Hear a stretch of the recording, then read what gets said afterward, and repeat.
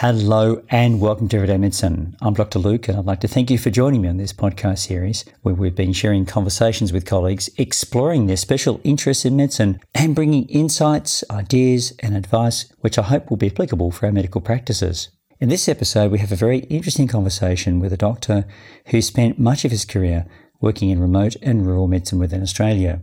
Now, there are about 7 million Australians, around 28% of our population, who live in rural and remote areas, encompassing many diverse locations and communities that in some instances have poor access to the medical services we may take for granted in metropolitan centres. Higher rates of hospitalisations, deaths and injury are reported from remote and rural areas, and statistics show that remote and very remote areas experience a greater burden of disease and injury compared to major city populations, about 1.4 times.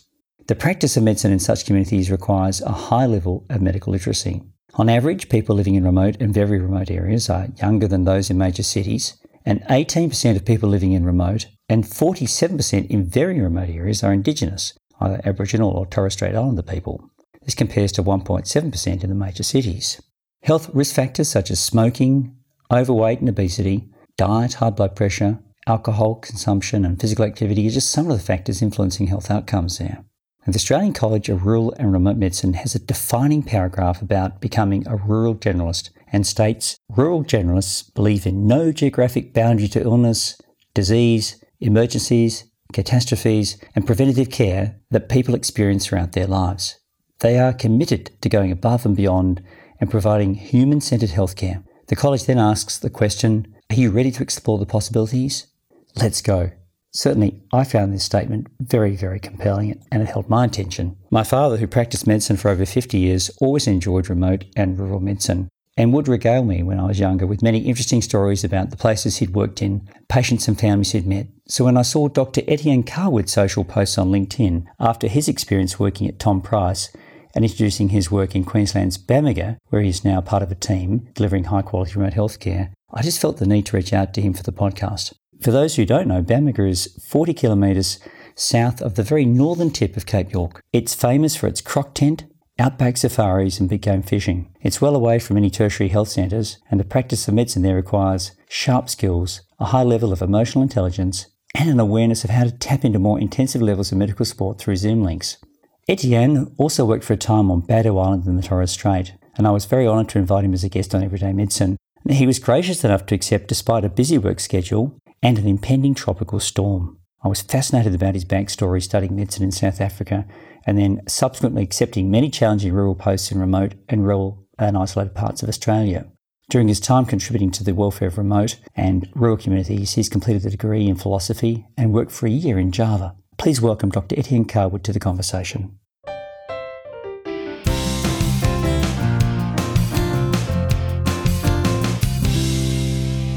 Etienne Carwood, thank you very much for joining me on Everyday Medicine. I really appreciate you connecting with me from the far north of Australia in Bamaga, where you've been practicing remote and rural medicine, and before that at Tom Price. And I developed an interest in what you were doing through LinkedIn, your LinkedIn posts, which I thought were very interesting. So I really do appreciate you making the time to catch up with me, perhaps doing what could be a tropical storm behind you there on the peninsula. I'd like to talk about rural and remote medicine and what that is, but before we launch into that, can you tell me a little bit about your journey? How did you get here? Where are you from and how did you get to where you are? Yeah, well, I'm sure you can hear I'm from South Africa, so I grew up in Cape Town, went to University of Stellenbosch as a med student, mostly with the idea of staying out of the army, conscription those days. Yes. I've always wanted to be a rural generalist, work as a general practitioner. I never thought of myself as anything else. I couldn't see myself just doing one bit of medicine. And so, once I finished after internship, ended up in one of the most remote places in South Africa, in KwaZulu-Natal, really small little place. And you learn how to do everything, cesarean sections, anesthesia, a lot of surgery. Would you have been third year out at that stage? How far through your since graduation? In South Africa, can basically go and do it, well, used to, directly out of med school. I think there was my second year post. I went traveling in Europe a bit and then came back to South Africa. So it would have been, I had a bit of a hiatus from medicine, but then came back and took this job. And so I would have been, it would be straight after really internship. That's really being thrown in deep, isn't it? That's thrown in the deep. Well, the thing is, and I think this is the case with a lot of rural hospitals, what you lean on is your colleagues and people who's been there and have the experience. So you learn from them. And then there's a lot of, at least in Australia, there's a lot of mentorship and training, formal training to do. But in South Africa, no, it's, and unfortunately, that's the case with rural medicine. And it's true for a lot of third world countries. You get the young doctors, the inexperienced in these places. Yeah, so that's the thing. But yeah, I mean, we did our best, and there were some really experienced guys there, and I don't think we did bad medicine. It was, of course, in the middle of the AIDS epidemic. We didn't have any treatment, or at least effective treatment for HIV. And we had a 25% or 25 to 30% HIV positive rate in our patients. And you can imagine HIV, tuberculosis, and PCP or PJP infections. Yeah. Devastating. How did you make your way to Australia? What drew you across the just to have a look. Yeah, just to have a look, we decided we'll come over for 6 months a year and just see what it's like, and ended up in Tassie, on the Tasman Peninsula, in Nubina, near Port Arthur. And I was there for about 6 years. And once I got to Australia, that first year was when John Howard put in the 5-year scheme. And so it worked a little bit like, well, why don't you just do the state interview panel, which is the first step? You can't do harm to do it. And so I did one of the first state interview panels in Tassie. And then it's like, well, do you want to join the 5-year scheme? Yeah, sure. Okay. Do you want to, you need to do the fellowship exam. Okay. And then, well, now you're a permanent resident. If you do another couple of years, you can become a citizen. And so then, 3 years later, I'm still here. My kids are Australian, and they sound Australian, Have they followed you into medicine as well, Eddie? No. They're both, my son's in computer science and my daughter's an engineer. I said how hard you work. But I think, I dissuaded them a little bit. It's like, I don't know that I choose this life again. I like what I do, but on the other hand, I feel like I think I missed a little bit too much of at least the first, I think, 10 years, maybe 15 years after medicine. Family life. You miss family life because you're always doing something. You're always on call. I think that's the challenge of being a doctor, don't you? That I think there are these sacrifices, and it's hard to. It sounds like we're whinging if we say too much about it, but it's every job has got a sacrifice of one type or another. But I think there are responsibilities that come with the job and the task, and what you've been doing, working in locums in places like King Island, where my father was, and then remote parts of Western Australia, and then Tom Price, and then of course now the Cape York. I mean, that's taking on a lot of responsibility, and you can't just walk away from problems. I think other jobs you probably can hand over easily, but it's not that easy to do that in medicine. That's what you found. Yeah. No, absolutely. I mean, that's the thing, and we can have a very long conversation just on that topic. Right? No, but I think I missed, and we had a conversation, especially with my daughter, about how long it takes, just the training. Medicine is a lifetime's job, and I think rightly so. It is complex, huge responsibility, but it sometimes takes up everything. Yes. Continuously changing and evolving as well, isn't it? Exactly. How did you prepare yourself for these sort of outreach programs that you've been doing? What were you doing there to sort of get your skills up? And you had that initial grounding in South Africa, which is probably more than most Australians would ever get. That would have set you up beautifully. But beyond that, what other sorts of things did you feel you had to do? Well, in terms of rural medicine at the moment, all the health departments, you have to do a credentialing, go through pretty rigorous credentialing. And so that involves experience, but also I had to do, it's mandatory to have an ALS2. And then there's the REACT course, and I think ACRM has a very similar course as well, which is pretty intense 3-day course where you get put through the paces of emergency medicine with experienced emergency physicians, and it's incredibly helpful. These guys taking time, they don't get paid, but they come and help us. Come and show us, give us tips, because essentially, you're a rural generalist, which means that, to me at least, I'm good at general practice. That's what I'm good at.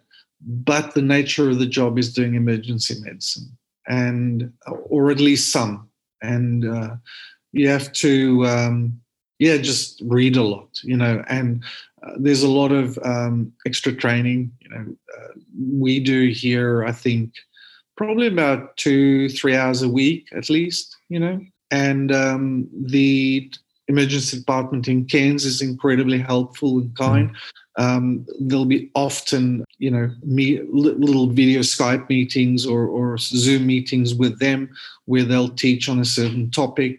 We just had, I think it was about a month ago, we had an emergency physician come up, also ex-South African, and taught us about, venomous animals, venomous... There's a lot around Bamaga, I'm sure. Oh, absolutely, yeah. We've got the box jellyfish and snakes. Have you seen anyone with irukandji stings? I've read about that. Not yet. No. Not yet, and I don't want to. It's said to be the most painful thing in the world. You've got to they say so. Luckily, there are some tips and tricks. I think people are understanding or having some experience with it. But yeah, once you get that sting, of course, it's incredibly painful, but also that sense of impending doom. So we stay out of the water here. It is now irukandji season, and and of course there's crocs all around. So yeah, we're not going for a swim.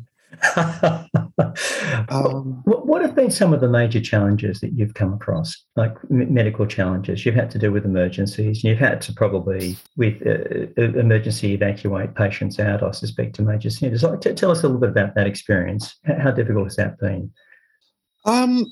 Look, it's always challenging in environments, and the biggest one is time. So, for instance, over the holiday period, and I did a fair bit of on-call in that sort of holiday period here in Bamaga, was weather. We had that little bit of a cyclone come through, and so we had sick patients, at least, I think it was about 2 pretty sick patients who, I think it was 3 days before it cleared enough for anybody to come.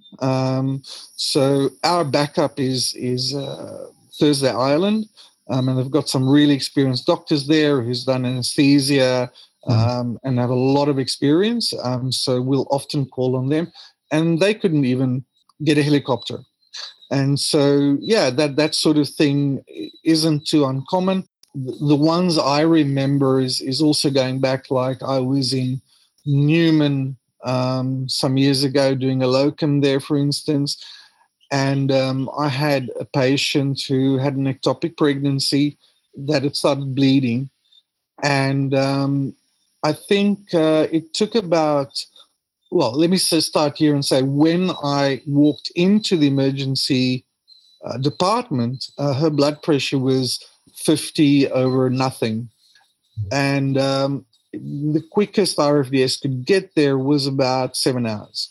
And so you can see that sort of challenge where, getting patients to secondary and tertiary care, it's getting better, especially WA.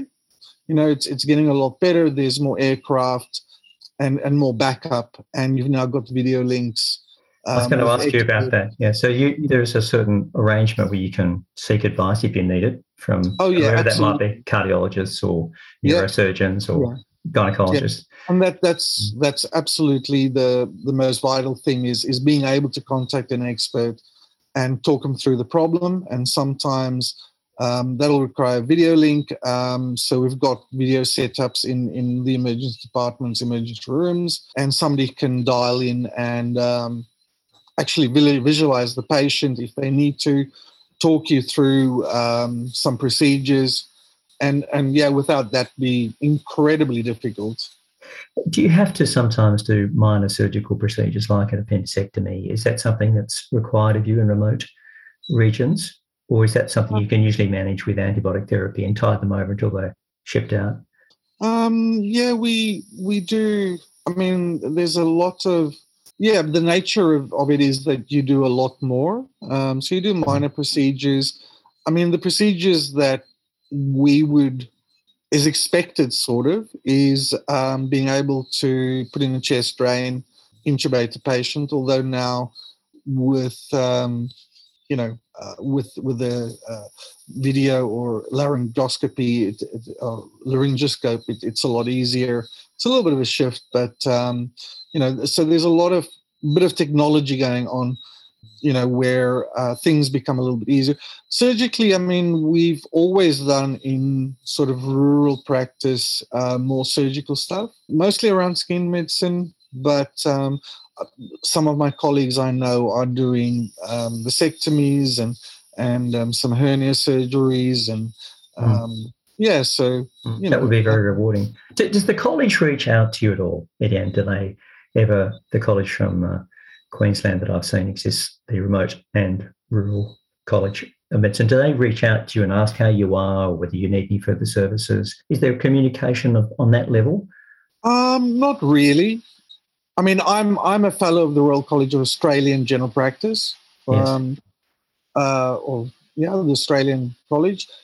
So we don't know. There's not a lot of contact. Although if we needed something from the college and needed to talk to somebody about something related to training, it's pretty easy. So I'm going through the process now of increasing going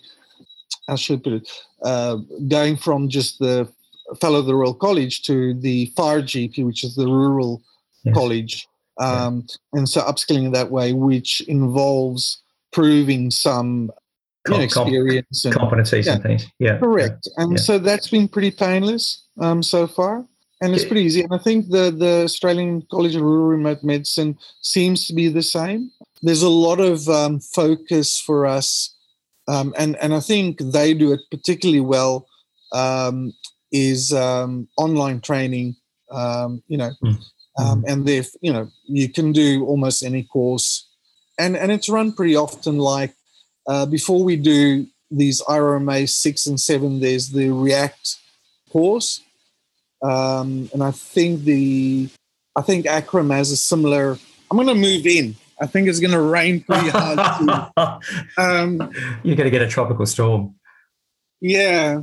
But what about sort of mentorship? Do you receive that? In some situations there's mentorship. I suspect you probably are a mentor, or you will be very soon. And you were talking about medical students. But did anyone mentor you into this? It's sort of been your own path and journey, hasn't it? Yeah, for me it was, I think. And the way I did it wasn't as let's say, I think up until about 2010, it wasn't as structured. And certainly the credentialing was not as rigorous, which it is now. It's pretty rigorous. You have to have ALS2. You have to have done the React course. You have to have a certain amount of experience before you can become a credential to be a VMO ED, basically, or in these remote practices. Certainly for WA, Queensland's the same. Yeah. So there's a lot of paperwork proving that sort of thing. Yeah. So I did before I did Tom Price. I did the ALS2 in Sydney, and then did the REACT course in Perth. I think it was October of 2021 or something. So yeah. Eddie, and you've got some medical students as well that come up and work up there in Bamaga. How does that? Are they from Cairns or from Brisbane? Cairns normally. Yeah, Cairns, and I think Brisbane as well. And I mean it's pretty rewarding. They get to see and work with us, and I imagine that would be a tremendous experience for them. And are they with you for a couple of weeks? I think they do. I'm not entirely sure. I haven't met. I literally met the two current students last night because I've been over in Bardo Island. Yes. And just got back on Thursday. So it's they seem pretty keen and like it out here, and it's pretty spectacular. This is one of the great things of being in rural places like on the Cape. We had a quick picnic up on the tip at Cape York last night. Fending off the crocs, any crocodiles on the beach? Yeah, well, no, actually, we are on the old. There's an old resort there that's gone. Well, the jungle's taken over. Okay. But the old helipad is still there, which gives you views all around, and it's just beautiful. It's I had a patient today, and I said I'm going to introduce myself to you today, and that you live, working up in Bamaga, which I hadn't heard of Bamaga, so I had to get the map out. She said, I've been to Bamaga. I said, well, I'm going to ask him about the croc tent because there's a croc tent. Oh yeah. She said, I've been to the croc tent. And so that's one of the local places that sort of stands out when you look at tourism in Bamaga. But it does seem like a beautiful place. You've got the Jardine National Park quite close by, safaris and so forth. And, it's probably like a tropical South Africa, I guess, in some ways, but very different, of course. And on Bardo Island, which I also hadn't much knowledge of until I spoke to you, it looks like you could almost get on a supboard and go across to New Guinea from there. It's pretty close. It's pretty close, isn't it?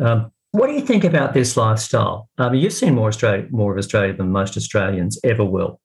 You've been from the south in Tassie all the way up, WA and now Queensland. What do you think about this as a lifestyle for, youngish doctor who's sort of wanting some challenges and not necessarily wanting to be married to metropolitan life?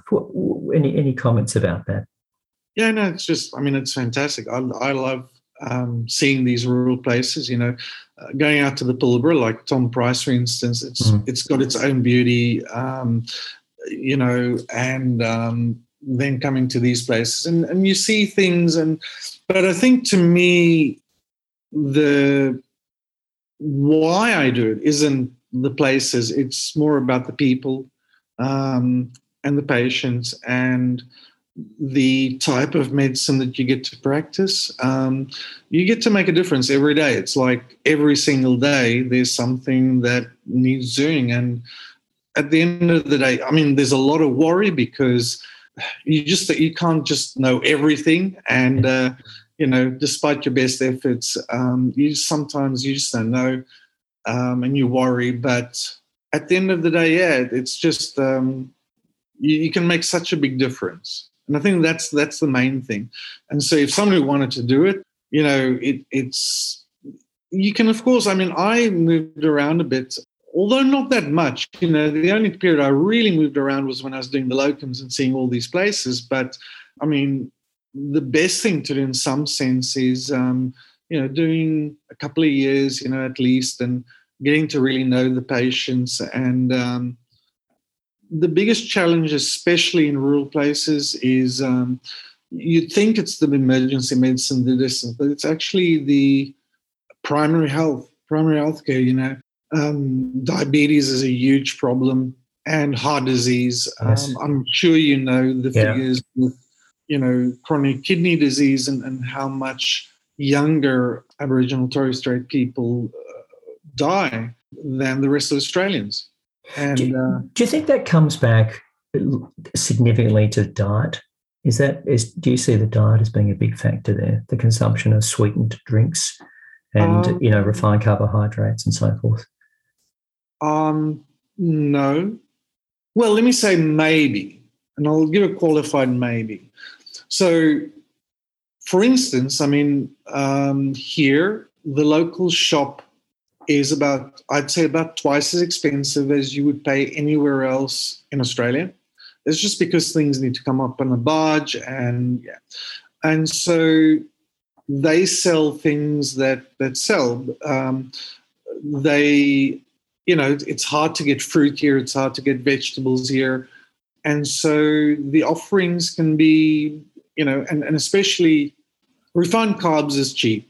Mm. Let's be honest, Yeah. It's a lot cheaper than anything else. Yes. And so if you're struggling for money, and I think there's a lot of poverty, then you're buying, well, if you're not fishing, because a lot of people do fish and that's a big part of diet, but if you're unlucky or you don't get enough, you're sort of stuck with the basics, rice, pastas and bread, and that's what you have because it's cheap. Yes.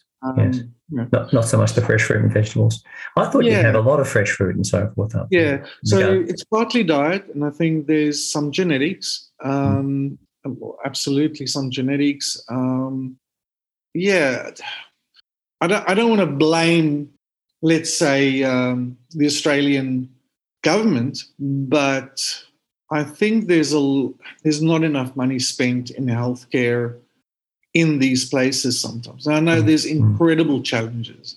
There's historic problems that come from, there's this general mistrust of the government and institutions that come from Aboriginal people, and rightly so. But on the other end, I think we can do a lot more and have, just engaging more with people. And I think if you do, they appreciate it. And although it's small steps, it's small victories. Well, I think you're doing an incredible job. What you've brought to that remote rural area, Etienne, and around Australia. So you're leading by example, and it's sort of making me think that I should come up and volunteer some services at some point. I'd love to talk to you about that sometime. And I hope through this podcast, maybe people might reach out to you and have a chat about what might be possible. Young doctors who are looking for a different challenge. Yeah. Tell me, did you get lonely? You are away from the hustle and bustle, and there are some advantages being around hustle and bustle, cities and so forth. Did you get lonely, and what do you do to get a bit of a break from where you are? Oh, look, my position here is I'm going to have about 6 weeks in South Africa very soon. So I'm going to go and visit the parents and, get that sort of thing. But as a rule, generally, stuff up here is, for me, it's more have a look around, go and camp somewhere, drive out and, go to swimming hole. There's such a lot to see up here. Yeah, and sometimes, my colleagues like to go to Cairns, certainly, and Cairns is great. But, you don't need to. You can get everything you need. You can have it sent up. There's great internet here. Although Bardo Island wasn't. I have to say, Bardo Island was slow. That's why you got off Bardo Island. Oh, yeah. No Netflix. Yeah. I think without internet and Netflix and, all these sorts of things, you're, it would be difficult. It would be, it's changed a lot. From when I started doing it, I'd say about 2007-ish, you'd be out in places and I still remember, the flip over phones and you just couldn't, it was incredibly expensive, and talking to family back home. Now I've got my wife who's traveling with me, so that makes it a lot easier. So, and my kids are grown up, so it makes it easier. I had to, when my kids were going through high school especially, we lived in Sydney, and I did 10 years in Darlinghurst in the middle of, Sydney, to get them through that. But I think it'd be hard with kids, and I think that's why a lot of doctors, I think a lot of us, especially GPs, we think when we go into medicine, we're going to do this. We're going to go out and try and help people. Places like the Cape York Peninsula, like the Northern Territory, and the Kimberleys and the Pilbara. But then reality sets in. You can do it a couple of years after you do your fellowship, meet somebody, get married, then you have kids, and then suddenly they're in primary school. And there's a okay primary school, but as soon as that, and then you've got choices, do they go to boarding school? Is that what you want? So a lot of us, and I think rightly so, we end up that period of our lives in city practices. And then, I see a lot of guys my age and a bit older maybe doing these locums around Australia again, and especially in remote places. I'm more of the sort of ilk. I'd rather stick around for a longer period than do the locums. I'd prefer to do a year or two in one place at least. But doing the locums, they've plugged a hole. And there's, in general practice, there's just not enough general practitioners in Australia. I haven't been for a while, so yeah. Which brings me to, I should plug Bamaga. Yes, there's at least 2 SMO jobs going and a Med Super. So anybody who's interested, they could do sport fishing on the side and safaris. They've got the truck tent. Yeah, absolutely. And come up and have a look. Well, if they need a gastroenterologist to come up and do a little bit of work, I'd be deeply honoured. But maybe I could offer some other services. Come and patch up with a nurse there for a little while to help you, or just the dish pig in the hospital. Anything medicine-wise is hugely appreciated. All of our focus now has been a little bit on COVID. Yes. Preventing that from getting into the Aboriginal communities, I'm sure. Yes, there's been a lot of talk about that in the news just recently. But, so we've been, I think, reasonably lucky so far. Touch wood, but it's our immunisation rates are okay, but not fantastic. So Etienne, I'd like to thank you so much for joining me. And go to, if it's okay, I'll put a little plug about where you are and so forth in the show notes of the podcast. And I hope that people can reach out to you. And I hope to catch up with you sometime again too. And I really enjoy all your posts on LinkedIn. Please keep those going. They're very interesting. No worries. Thank you very much. Have a good one. Yeah, thank you.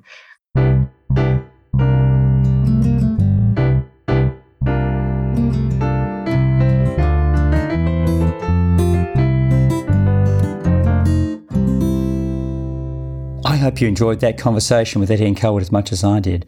We really do owe him a great debt of gratitude for his incredible work in the bush, remote and rural parts of Australia, currently Bamaga. It was a very interesting conversation for me to have, and I'm sure Etienne would be happy for you to reach out to him via his email that I've left in the show notes if you'd like to talk more with him about rural and remote possibilities for your medical practice. During the podcast series, we will be covering a wide range of topics across many specialty interests. The discussions are not intended as specific medical advice for patients, but as general information only and reflect the opinions of the guests interviewed. Requests for new topics to be reviewed and comments about the conversation you've listened to are welcomed and may be emailed to manager@gihealth.com.au. Thank you.